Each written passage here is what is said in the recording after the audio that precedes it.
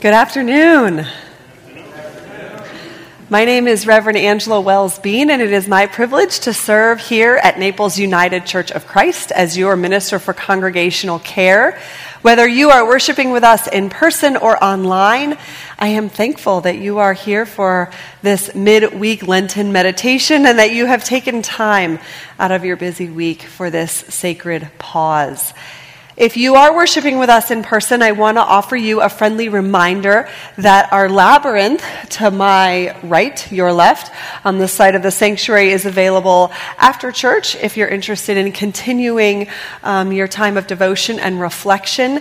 And we have two gifted folks, Kathy Rhinesmith and Reverend Thomas Coates, who are labyrinth experts and will be out there to greet you and guide you if you have any questions. And so please feel free to make use of that space. I now invite you to join me in our responsive call to worship, which is printed in your bulletins. We gather today on this journey through Lent, seeking the peace Christ gives.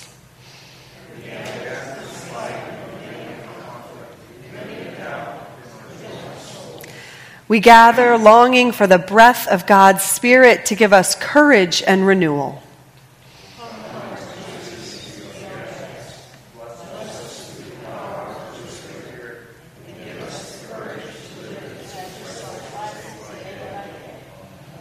Amen. This afternoon's scripture reading comes from the Gospel of Luke, chapter 4, and the story is about Jesus being tempted by Satan.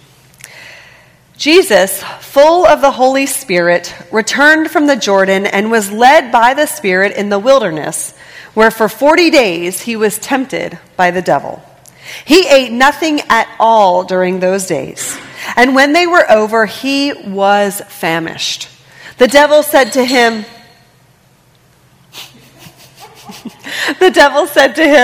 "If you are the Son of God, command this stone to become a loaf of bread." Jesus answered him, "It is written, 'One does not live by bread alone.'" And then the devil led him up and showed him in an instant all the kingdoms of the world. And the devil said to him, "To you I will give their glory and all this authority, for it has been given over to me, and I give it to anyone I please. If you then will worship me, it will all be yours." Jesus answered him, "It is written, 'Worship the Lord your God and serve only God.'" Then the devil took Jesus to Jerusalem and placed him on the pinnacle of the temple, saying to him, "If you are the Son of God, throw yourself down from here, for it is written, 'He will command his angels concerning you to protect you, and on their hands they will bear you up so that you will not dash your foot against a stone.'" Jesus answered him, "It is said, 'Do not put the Lord your God to the test.'" When the devil had finished every test, he departed from Jesus until an opportune time. Here ends our reading. So the vision I have in my head of this devil or Satan character looks terrifying. He's definitely male. I'm sorry, men. He's either black or red with horns and a tail and maybe even wings and gnarly sharp teeth. I'm pretty sure I would say no to anything this character offered me if for no other reason than for my own safety. But the truth is that real temptations come from sources which are much more subtle than the Satan caricature we see in movies and art. Temptations don't usually come from an evil-looking monster. They're usually not so overt. Temptations often come at us in such a way that they slowly wear us down, asking us to make one small compromise at a time. Some of you may have seen the Lord of the Rings movies, and there's a perfect example of this. I'm told this story might have gone a little differently in Tolkien's book. I confess I haven't read it. But in the Lord of the Rings movie, we witness a subtle, relentless attack on Frodo Baggins by the character Gollum. You see, Frodo is a good guy, and he's trying to carry the Ring of Power to Mordor so as to destroy it, and Gollum is a bad guy, and he really wants the ring. Bit by bit, innuendo by innuendo, whisper by whisper, Gollum wears Frodo down. Gollum poisons him against his best friend, also a good guy, Samwise, thus wooing Frodo to Gollum's side, the side of evil. Seldom is Gollum overt. He doesn't promise Frodo all the riches in the world like Satan does to Jesus. He doesn't make any bold or obvious moves. He whittles away at Frodo's determination and seizes on every opportunity to make his friend Samwise look bad in Frodo's eyes until finally Gollum succeeds in turning Frodo against Sam. Sam is sent packing, leaving Frodo unprotected and utterly vulnerable to Gollum's full frontal assault in trying to get the ring back for himself. That's usually how temptations work. Slow and subtle. One small, unfaithful decision at a time, and the consequences are usually minor, but the problem is that they add up. You mistreat someone once, you blow them off once or twice, it's not a big deal. But you do that over and over again, and eventually you're going to find that someone who was once very close to you, who meant a lot to you, is now only marginally in your life, if at all. Or your family members who you used to be so close to. Little by little, you notice they don't reach out to you anymore because you neglected the relationship. Marital affairs. They don't usually start with adultery. They start with an innocent conversation. One text, one glance, one phone call, and little by little, one small decision at a time. Before we know it, we have waded into the waters of infidelity. Temptation is insidious. We often think about being tempted towards something, like doing something we shouldn't, like greed or lust or dishonesty or theft. But what Satan does is he tries to tempt Jesus away from something. He tries to tempt Jesus away from his relationship with God. Each temptation seeks to erode and undercut Jesus' confidence in his relationship with God and undermine his identity. That's what happens when we give into temptation. We're moving away from our Christian identity and our calling to follow Christ. It's a movement away from the best version of ourselves. If you're a visual thinker, imagine a slinky. We're always in relationship with God. Nothing can separate us from the love of God. You are at one end of this slinky, and God is at the other. And you're always connected, but sometimes you're closer, and sometimes you're pulled farther apart. And giving into temptation pulls us farther apart from the love of God. And giving into temptation stretches that slinky a little bit more. No matter what it is, they all seek to shift our allegiance and our trust and our confidence away from God and towards a false substitute. That false substitute that promises greater rewards. One pastor that I admire named Reverend David Lose called this passage identity theft. Satan fails in his attempt to steal Jesus' identity. That's what temptations are to us as well. Attempts to steal our identities as Christ followers and replace them with people who follow the values of this world. Things like greed, youth, revenge, pettiness, power, beauty. The list goes on. And this is one of the many reasons why I think that coming to church is so important. It is here that we are reminded of our true identities. Coming to church shrinks the slinky. It draws us closer to God. We come to have our identity as Christians renewed, which helps inoculate us against giving into temptations when we're faced with them. Each time Christ refused Satan, he was cultivating his faith in God and his resistance against evil forces, but he was also learning about who he was, what it meant to be Jesus of Nazareth, what his true identity was, lest Satan try to steal it from him. Each time we resist those small, insidious temptations, our values and our commitment to following the way of Christ are reaffirmed. Each time we make a hard decision, which might require material or social capital, but a decision that we know is in line with the gospel message, we are reaffirming our identities in Christ. Now, they say it takes 21 days to form a habit. Perhaps it takes 21 temptations presented to us to cultivate the habit of saying no. In each of these decisions, we too are cultivating faithfulness and resistance so that hopefully next time we're presented with such a situation, it becomes that much easier for us to draw on our relationship with God, giving us the strength to say no. Now, Jesus had been alone in the desert with God for 40 days, and I imagine that Jesus and God were pretty close at this point. Imagine going on a 40-day silent retreat by yourself. You're probably going to draw pretty close to God.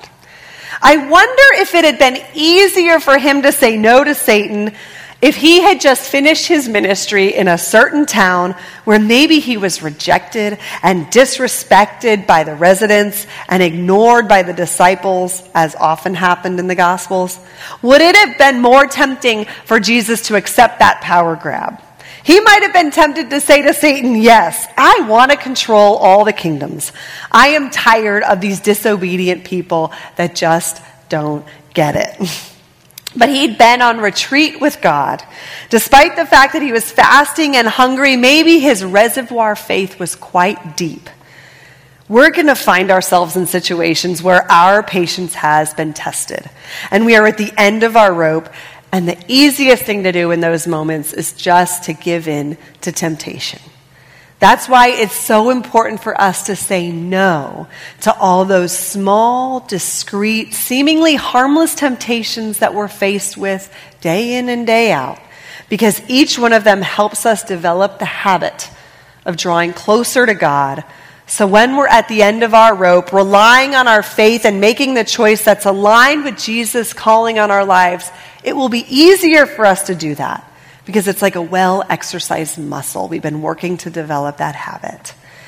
This Lenten season, when tempting opportunities present themselves, no matter how benign they may seem, I hope you're able to lean into your faith and make the right and faithful choice. Each time you do this, you're cultivating more faith in God and resistance against the subversive, subliminal, and subtle temptations of this world. Amen.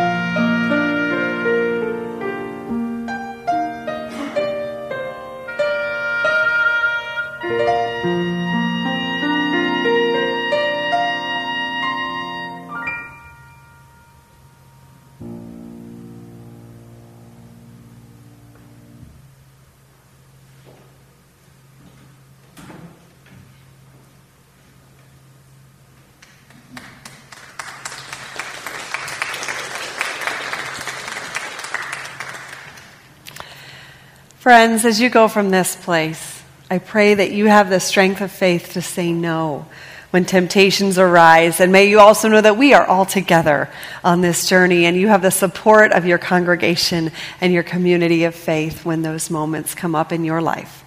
And may you know that you are a beloved child of God. You are created in God's image. And I pray that you go in peace. Amen.